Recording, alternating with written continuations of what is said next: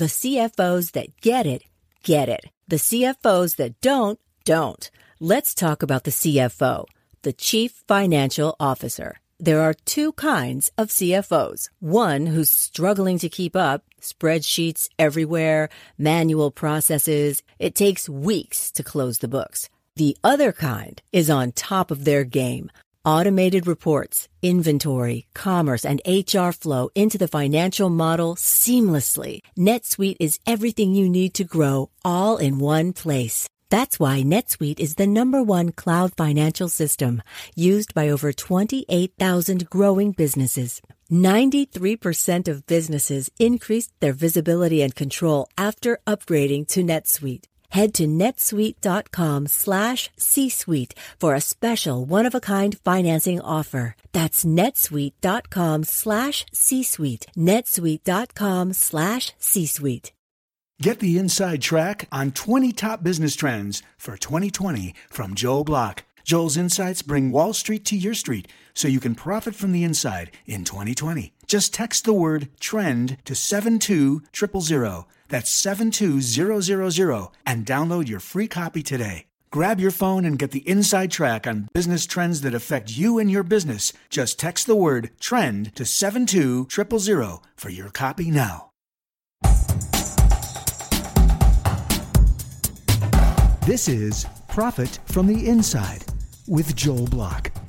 Insights to give your business the inside track. And now, here's your host, Joel Block. Is there one thing you can do, one topic you can address, one action you can take that would make all the difference in your business? Is there a single driver of success that is more important than all the rest? To answer that question, David Horsager. David, welcome to the show. Hey, thanks so much, Joel. Great to be here. Hey, listen, man, very nice to have you. So you're in Minneapolis, right? I am in that area. We're outside in a beautiful area called Stillwater, Minnesota, 35 minutes from the airport. My offices are in Matamidi. If you can spell that, you can live there. I'm not going to try, and I don't want to live there. So here's the question I had, though. You have these terrible winters that are terrifying to those of us who are from mild climates. Do you at least get a good summer? Hey, we have a gorgeous summer, and really we get a beautiful fall and a beautiful spring. The spring can drag on a little bit with the winter, but traveling as much as I do, we get some sun time for sure in the winter to break it up a little bit. And the way to make it through, we live on a lake. There's a lot of lakes, but the summer is absolutely gorgeous. The fall is absolutely gorgeous. Spring is often gorgeous. And the winter, you just have to find an outdoor activity you like. Everybody skates, even if you don't play professional hockey. We got the hockey pond all shoveled off all year, and the kids were playing outdoor hockey. We cross country ski. You got to find a way to get outside for that December to March. Yeah, I'll tell you something. It's a weird thing because just from my perspective, from where I live, it's sure different. But hey, listen. So let's dive in this. Let's not waste any time. So what is the single biggest issue that companies have? I mean, we talk about a lot of stuff. We talk about the inside track on this and that and every different perspective, but you have a different angle on this whole thing. And you really look at the problems. A lot of people say the problem, leadership, communication. What do you think the problem is that if you could fix this one thing, true success would be everywhere? This goes back to my graduate research and the research that we do every year. We put out one of the biggest, maybe the biggest global study, biggest study out of North America, at least, on this topic. And let me say what it's not first. I believe at the core, it is never a leadership issue. We don't follow a leader. We don't trust. It's never a sales issue unless it's a commodity. We don't buy from a salesperson. We don't trust. One of the biggest studies out of Harvard on diversity would show diversity on its own is bad. Only with trust do you get the benefit. Diversity on its own pits people against each other, but with trust, you get the great benefits of diversity, which is innovation, loyalty, creativity, and a host of other innovative things and other things. So the single uniqueness of the greatest leaders and organizations, the most successful ones, is trust. Trust, really, you've got to think bigger and differently about this old word trust, because trust actually drives success. It drives the money. It drives the impact. At the core, it is always a trust issue. You don't get engagement with engagement. The only way to increase engagement is trust. You don't get referrals. The NPS, your net promoter score. The problem there is it's never a referral issue at the core. The only way, and our research would show this, The only way to get more referrals is to increase trust. We got an issue driving agile. We had a president tell us they couldn't get agile to work in their company. They took 1 year on trust. They were able to drive agile. You've got to look at trust differently because it is the key driver to success, and a lack of it is their biggest expense, and I can prove it.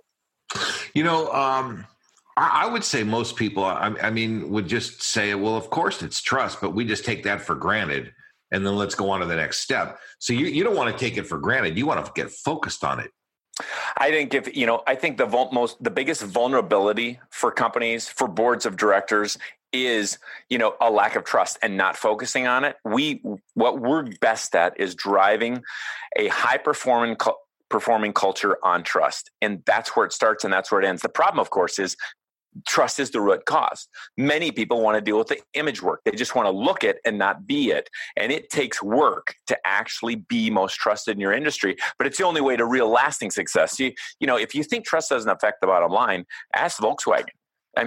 Billions. Ask Wells Fargo. Ask Tiger Woods. He's back playing golf again. 10 years ago, one breach of trust, or 27 breaches, he lost $110 million in endorsements in 2 weeks. A lack of trust costs you. You don't trust someone, you put a lock on something. What's the cost of that? Lack of trust. Well, now I got to pay for the lock. That's money. And now I got to open it. That's time. It's always the biggest cost in many of the organizations I work with is skepticism and suspicion, which is the opposite of trust. And it's a massive cost. Attrition, retention, all these things are actually a trust issue, not a different issue. When they can see it as a trust issue, they can actually solve it for what it really is, instead of just saying big words like engagement or communication or whatever. I think I said this to you one time, and it's at the core, you never have a communication issue. It's never a communication issue. Communication is happening all the time. It's the type of communication. So we have 8 traits that came out of the research that make an organization, a brand, a leader most trusted. So these traits are what actually drive trust, which leads to success. So as an example, communication. High character communication is trusted. Low character isn't. Clarity is one of the pillars. Clear communication is trusted. Unclear or ambiguous communication is not trusted. Compassionate communication is trusted. You're going fast here. So, okay. So for example, the ambiguous thing is the reason that people, I'm just guessing, would find ambiguous communication, because if you're talking out of two sides of your mouth, it appears that you're not being straight. Is that kind of what it is, or is it something else? That's one thing it is. That could be a character issue too, but it could be just plain unclear.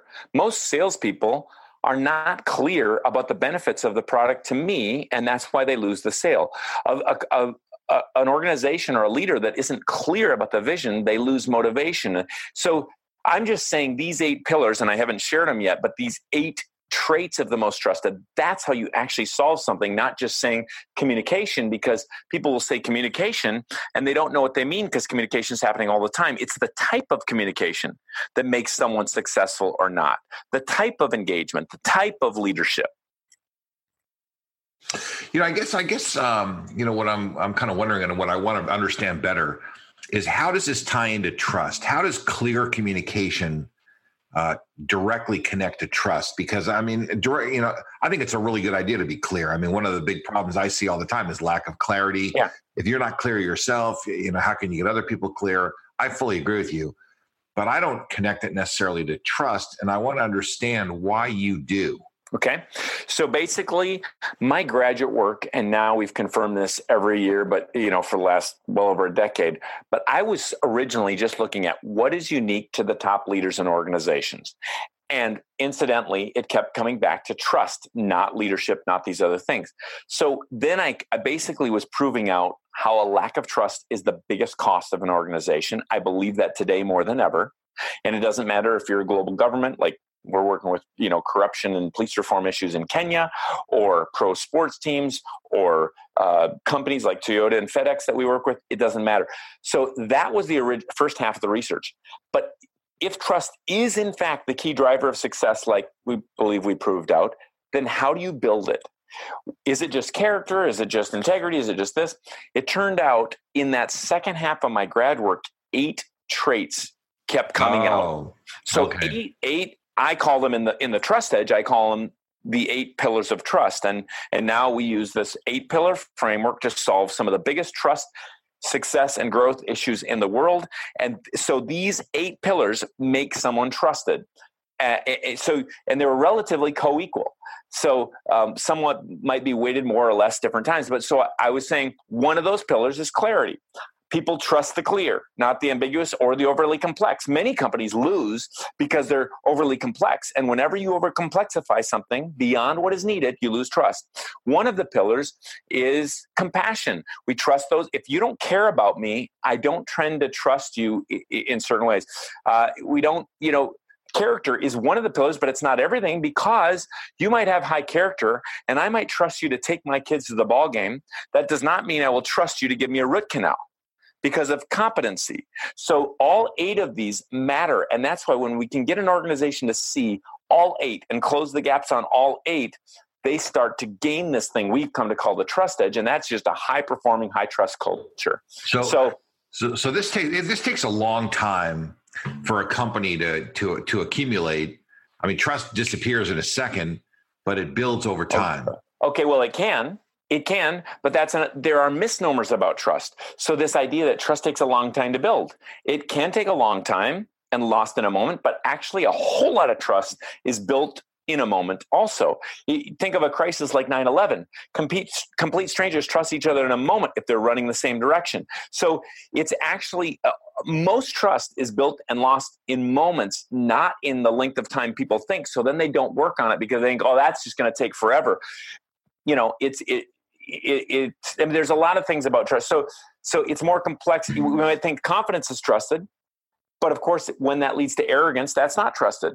We might think if I extend more trust to my team, I'll get more out of them. Until I extend too much, that can be a problem. Or we might think, this would be a funny one, but it's true, the business word of the decade is transparency. Just be more transparent, just whatever. And I got there's kids on Facebook, they're so transparent, I don't trust them for a second, because confidentiality is also trusted. So you have this more complex topic than people at first think.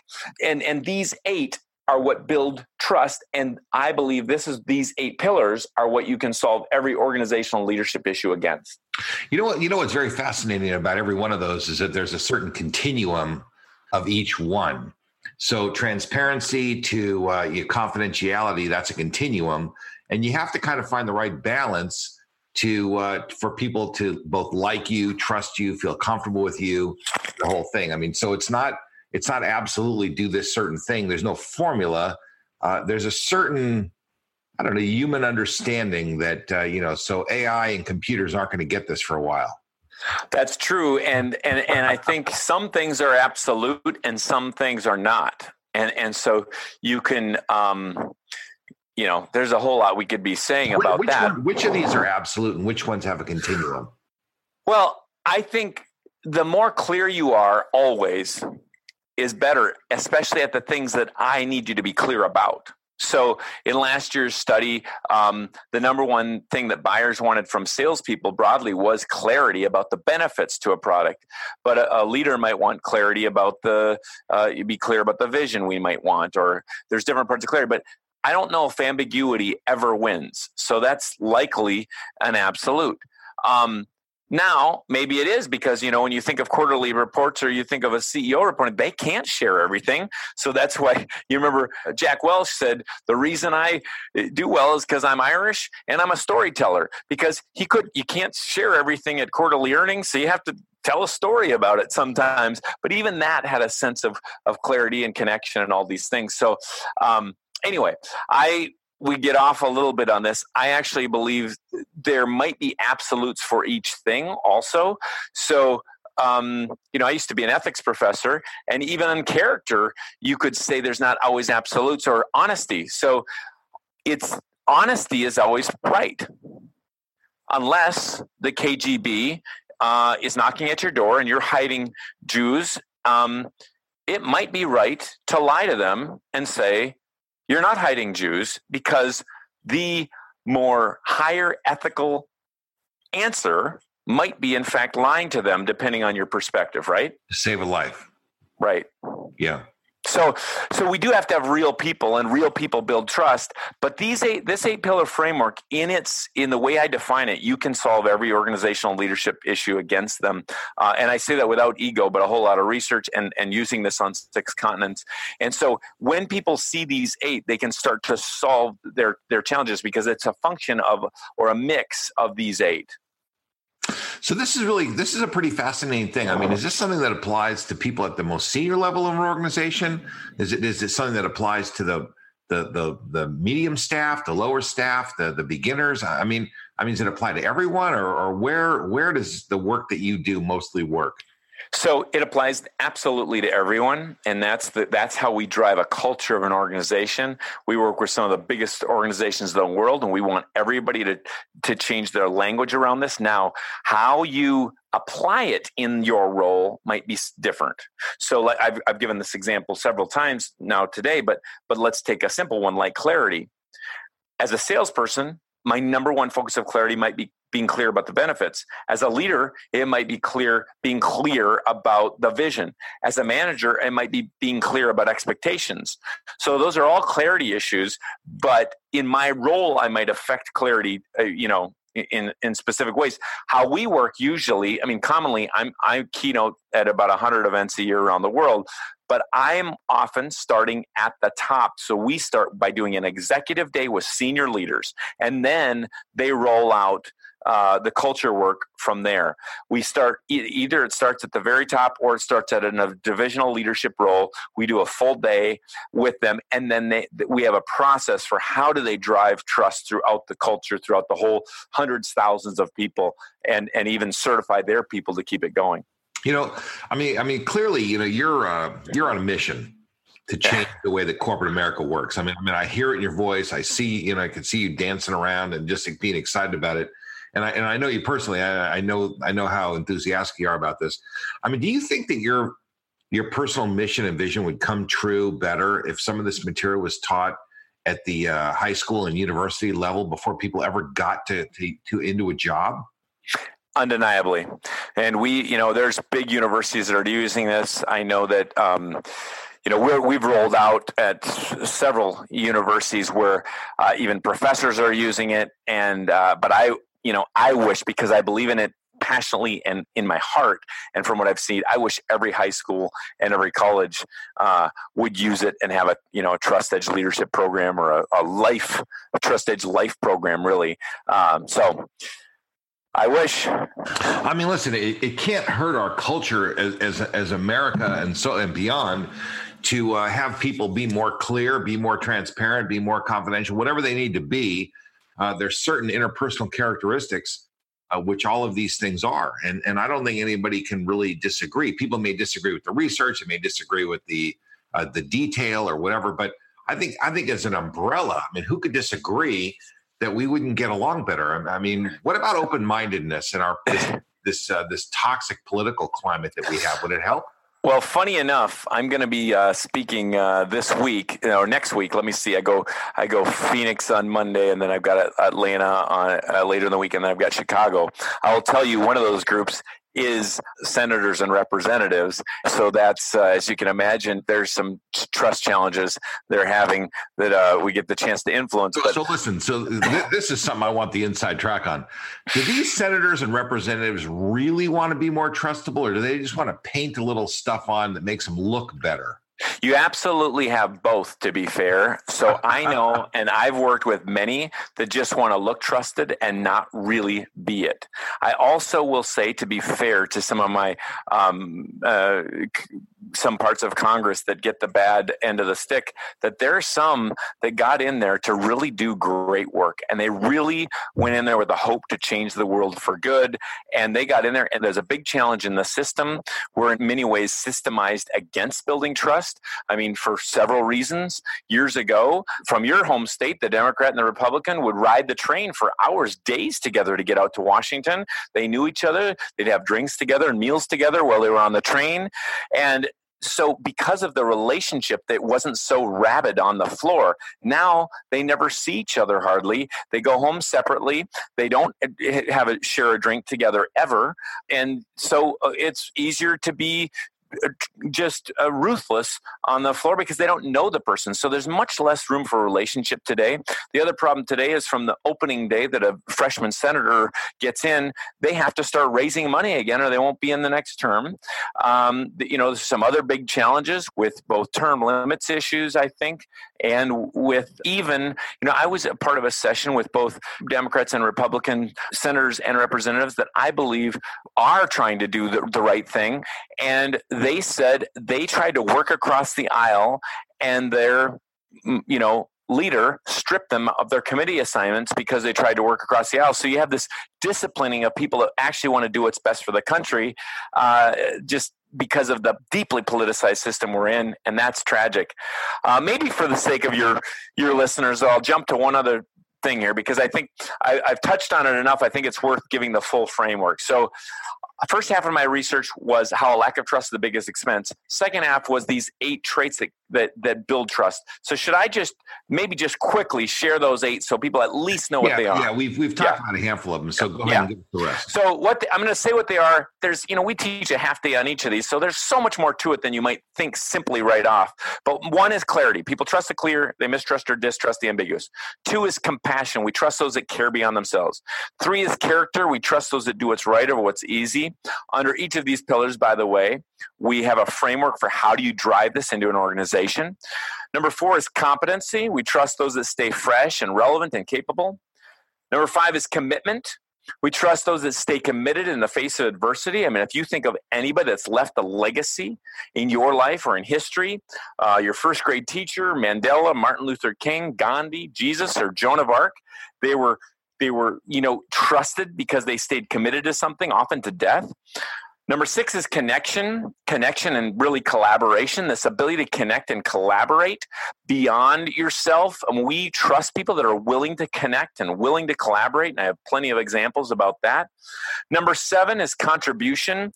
The number 1 word that came under this research funnel actually was results. So we trust people to get results. Not, you can see how you could have some of these and not others and lose everything. So I got a surgeon that I go in for amputation. He cuts off the wrong leg. We got a problem no matter how compassionate or high character is because he didn't get the right result. So you have to, contribute results. So you have to have all 8, right? I know other companies that contribute a lot of results don't have character or compassion and they lose everything. You got to think about all 8 of these. The final pillar is consistency, and that's this is the king of the pillars because whatever you do consistently, I trust you for. This is, you're late all the time, I will trust you to be late. I often say you don't wear enough clothes, I trust your Kardashian, right? So whatever you do consistently is what you're trusted for. So those are the 8. And you can frame communication, engagement, leadership, all these issues above these. But when you solve against these, you actually solve the issue because when you start being more clear, you get the kind of communication you wanted. When you start to show more compassion, people feel the care you intend, then commitment goes up and they all work together, but that's a quick glimpse. Do these things also make people more likable? I mean, is that part of it too? Trusting, liking, the whole thing? Yeah. So let me say one thing about that. They do in the way I talk about them, but I'm very clear. I often ask an audience, is it higher to be trusted or liked? And people, they're being liked. No. Trusted is way higher. And in the way I talk about trust, you'll almost always be more liked. But people say they buy from people we liked, and that's not true at all. They buy from people they trust. I mean, I can think of a friend. I love watching the game with him. I like him. I like him a lot. I wouldn't go into business with him in a million years. Yeah. I don't trust him. So the way we think about it, but the way we talk about trust, you will almost always be liked and more liked. But it's not just liked. It's higher to be trusted than liked. It's so interesting, as I sit and think about this, there are a lot of people that I like, wouldn't go in business with them. There are people that I trust, but there's something else. What about respect? How much is trust and respect kind of connected? Because I think that being respected is a really important value. I mean, to me, that matters a lot. So it's very important, but this is how I would talk about that. You don't respect the person you don't trust. If you trust the person, you respect them. Let's say your kids, they might come home saying, I don't like my teacher this year. Actually, they don't respect their teacher because they don't trust their teacher. So Trust drives respect. I mean, I know I have what you might think a biased opinion on this, but trust drives everything. You want to amplify your marketing? The only way to do it is get more trust. If people trust your marketing more, it's more effective. You want to expand your leadership? It's a trust issue. You want to increase sales? It's a trust issue. You want to speed up the time to sale? The only way is trust. You get more trust. Even whether you use technology or not, the only way to speed up the sale is increase trust at some point. That's what it speeds up time. You want to leverage diversity? It's a trust issue. It's always a trust issue to leverage the outcome you want.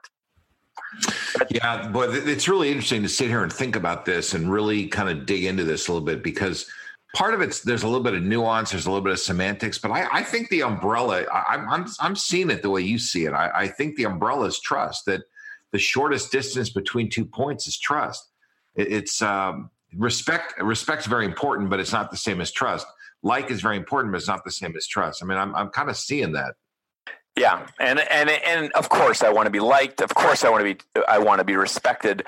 But the only way to get there, when you're trusted to do the little things consistently, people start to respect you. When you're trusted to do, certain things, when I trust you, I absolutely respect follows. When companies have high trust, they have high engagement. When salespeople have high trust, they get a higher net promoter score or get more referrals. But when they can think about it as a trust issue and see how these 8 pillars fit into it, they can actually drive that metric: NPS, engagement, attrition, retention, sales, whatever. What is this net promoter score? Is that something that's yours, or what? No, I'm working on something called a trust promoter score, because I think it actually will affect it more. But net promoter score has become big time in vogue the last 10 years, especially in big companies. And net promoter score, basically, it's a 1-question survey that people use to ask their clients this one question, which is, would you refer us to others? Would you refer, after working with us, after buying from us, after us serving you, would you refer us to others? And they get a net promoter score of from clients and customers, if they would be referred to others, because that's really important, because it says a lot about you if they would actually refer you to others, right? But of course, my argument is you don't get referrals with referrals. You get referrals with more trust. So how do we build trust that affects referrals? So in my opinion, some questions that actually would have grit that would affect that would be, when they worked with you, did you feel cared about? Were they clear with you? Did they seem knowledgeable? That would come under competency. Then you can actually deal with this. Okay, I got to take my sales team and I got to increase knowledge. I got to increase, because these questions will absolutely affect the referral. We put some questions around that referrals in our last year's annual study, and it proved itself out. Absolutely, the only way to increase referrals is increase trust. As I sit and think about this, from the company perspective, it's important to dissect this into many different little quadrants and boxes and break it into pieces. And you got the 8 different pillars. But from the customer's point of view, they're just sitting thinking, this guy get the job done for me? Was I happy with it? They're thinking about the package. They're not thinking about the components that are in the package. And what's interesting is that the package took a lot of engineering to put together, which is what you're talking about, the trust, all the different pillars and the stuff. But the customer just gets it and says, what's my experience, good or bad? Yeah, exactly. But they aren't maybe thinking about it, but it's happening when they filter through clarity or ambiguity. They filter through, did that package look like they cared about me or not? Did they filter through, is this consistent? They go to that bank and the teller's this way and the loan officer's that way and the website's awesome and the paper material is terrible. They are filtering through without even thinking about it. There's inconsistency. Or they go to this bank and the website interface and the mobile app and the teller, that's all reflective of the same thing. They filter that through and they trust that bank over that bank. And the banks might not know why, but it's always filtering through the 8 pillars of trust. And so that's how, if the bank can look at these, are we reflecting these 8 in all of this? Then, it's going to end up in more customers, more sales, more whatever. What's so interesting about this, though, is that the sender of the information, which is the company, has to engineer all these pillars to work together so that the receiver of the experience can just say, God, I had a really good experience. I don't totally know why. They don't break it into. They don't spend a lot of energy like you are thinking about every detail, but they're going, you know what? I just sort of like this company. I just had a really good experience with them. But a lot goes into making that happen. And at the forefront of that, I get that trust is the thing. I mean, I get that umbrella works. I absolutely agree with that. And this is just a way to frame it so you can solve your core issues against it. And these were the key drivers that drove the results, success, impact, and drove trust. And so we know when there's an issue with clarity. If we do something with that, we'll get more trust, and that'll lead to this. There's an issue with people aren't feeling cared about. Okay, we increase care. These all they also have counterforces, by the way, and we don't need to get into the academics of it, but you can quickly see if I go into a company and I see a counterforce of, let's say, connection, siloing, I know I've got a connection issue. I can go into a company, and if I see a lot of ambiguity, that's a counterforce of clarity. So is overcomplexity. If I overcomplexify, there's a counterforce. And if I can deal with that, I can lead to more clarity, which leads to more trust. It's interesting and fun for me because these 8 work globally. And while we might have to contextualize certain things 2 levels down in how we apply it, all 8 pillars work globally. It doesn't matter if I'm doing work in Kenya, Malaysia, or in different contexts of the U.S., but how we apply them might be slightly different. That opens up a really interesting question about culture and international, global kind of issues. I mean, are people universally, in sync with these 8 pillars and with the concept of trust? Is this something that cuts across all cultures and borders? I mean, what's your experience? So my experience is trust is the key driver, even to how they would define success, as long as impact is a part of it or income is a part of it. That affects everywhere. The 8 pillars work everywhere. One level down in the pillars, how we apply that pillar actually works everywhere. But the next level down, we might have to contextualize. I'll give you 2 examples of how this works. One is compassion, we know, is one of the pillars of trust. Around the world, people tend to trust those that care about them. Doesn't matter who you are. If you feel cared about, that's one of the pillars, no matter where you are. One of the ways we show compassion in the workplace is listening. Okay, that's a level down from compassion. It turns out everywhere in the world, people that feel listened to feel compassion, which leads to trust.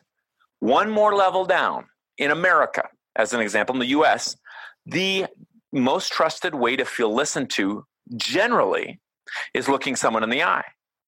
In certain parts of the Middle East, the most trusted way to feel listened to might be not looking the person in the eye. So how I apply that 2 levels down, I might need to contextualize.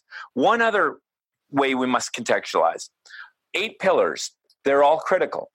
But we have different cultures have different biases toward most important first or a little more important. So as an example, in America, the contribution pillar, getting results, is really important generally, especially in the business world or marketplace.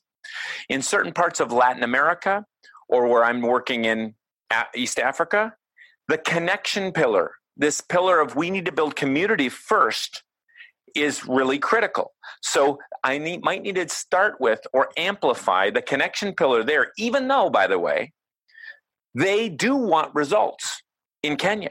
They do want results in Latin America. People are, no, they just want community. No, they want this contribution pillar too everywhere. But they might want to start and really, you might need to amplify. I think I have it right here, our partly Swahili trusted executive experience for Kenya. And we've amplified the connection pillar, which is critical, more critical there. So those are 2 ways you might, but still trust and the 8 pillars, I do believe, are global. And you can see how they're applied in simple ways and massive ways. I mean, an example here would be, I keep going back to clarity because it's so easy to understand in a podcast where some of them you might need to dig into a little more. But clarity, you can do something about it and see results in 2 weeks in an organization. That's the fun of that one compared to character or something that might take more work. But an example of global clarity would be, and how you need to amplify these depending on part of your situation is, in America 50 years ago, we knew what a hamburger was. So if you went to a hamburger joint, it would just say hamburger, 50 cents. At that time, you didn't know what Chinese food looked like so much broadly in America. So there was always pictures in the menu. Now you'll go to a Chinese that's clarity. Yeah. Now you go to a Chinese restaurant and they'll just have the words in many of them because we know Chinese food, but we still broadly don't know Ethiopian food. So you go to an Ethiopian restaurant today, you'll have pictures. That's adding clarity that transfer.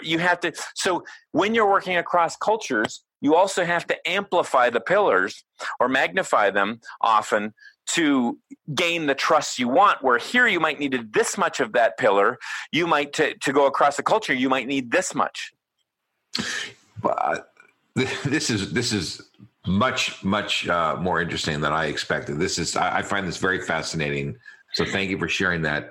One thing that keeps bothering me is there are groups that use these pillars and they have a terrible outcome. Yeah. Terrorist groups, these villainous groups, Nazi groups, these terrible people that have done all of the things that you're saying, and they've gotten the exact backwards outcome because they manipulated this material. How does that happen? Yeah. How does that work? Just comment on that. I'll make a quick comment. 2 things. One, you can leverage this. I commonly say this because I talk a lot about being trusted. People say to me, is it better to be trusted or trustworthy? Well, the truth is the most deceptive person is the one who appears trusted, manipulates these pillars to look trusted without actually being worthy of trust. I would rather have someone trustworthy than just trusted because you can manipulate the pillars. So that's number one. But people in business, they get it, like get trusted so that I can drive this result. But what I'm really going for is actually trustworthiness, because that means you've really authentically built these pillars and are trusted for them.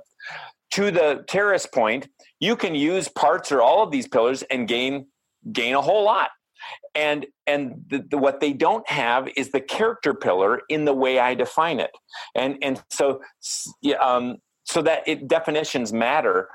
So they have used all the other pillars to gain a standing and gain a whole lot of trust, but they don't have the character pillar. And that is, in the way I define it. And that hurts everybody. Or is it that the followers like the character that they have? I mean, I don't know, but somehow we end up with a bad result. Well, there's one outlier here too, and that is entertainment. So people will say, this gets to the character build. They say, well, look at that person. They're so trusted, but they're idiots, or they're a movie star. They're a this, they're a that.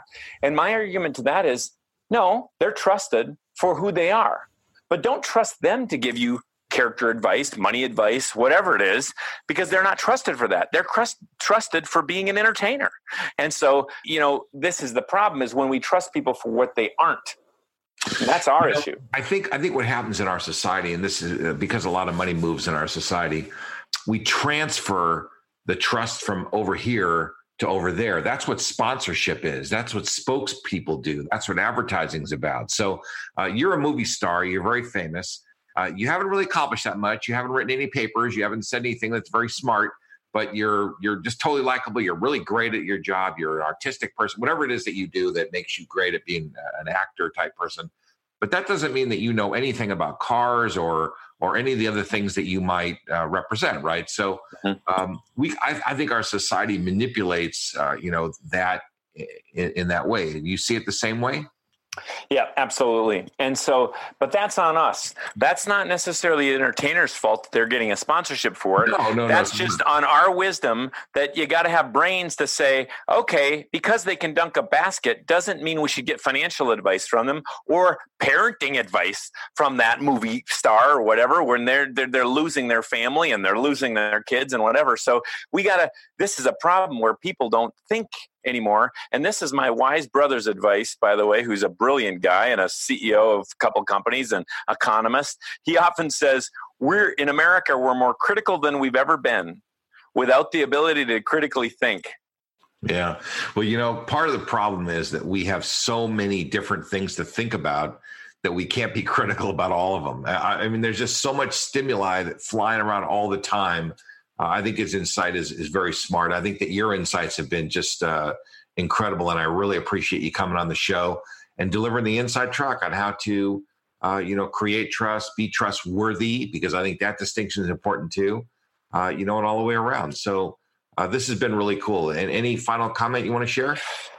Joel, I appreciate you, and it's been fun to grow our friendship, and that's certainly based in trust. I guess I would say a couple things. Number one, little things done consistently make the biggest difference. You're really trusted for what you do consistently. And then I'll leave with two things from the farm, because I'm a farm kid at heart. I grew up on the farm, and we would say two things. One, we would say healthy things grow and sick things die. And that goes for cows, corn, churches. Healthy ones grow, sick ones become divided. Marriages, healthy ones grow, sick ones become divorced. And that's the same with companies. Healthy ones tend to grow, not always in numbers, but it's growing in some way. That's why you've got to input these trust principles in, because you got to cultivate, you got to put the right fertilizer in, you got to put the right input in if you're expecting this high-performing organization built in trust. And number two, on the farm, we would say you got to do the work. And a lot of people want to have the quick motivational, hey, this, hey, that. I don't buy it. That pile on the farm didn't shovel itself. Those hay bales don't bale themselves. And that corn doesn't cultivate itself. The problem with trust is people want to look it, but not actually be it. And because it takes work. But if you do the work, you gain a great advantage. This advantage we've come to call the trust edge, because everything of value, from financial institutions to every good relationship you have, is built on one thing: trust. So for you and I, every day, and I still need to do it because I am not perfect at any of the stuff I teach, we got to do the work. So you guys from the Midwest have such a great way of thinking about some of this stuff. I really, really appreciate it. Listen, David, I appreciate our friendship. I appreciate you coming on our show and sharing the inside track and helping our people to profit from the inside. So thanks very much for being with us. Thank you. Appreciate it, Joel. We'll put your contact information, everything in the show notes. Thanks. You've been listening to Profit from the Inside with Joel Block. For more insights and to learn more, visit joelblock.com.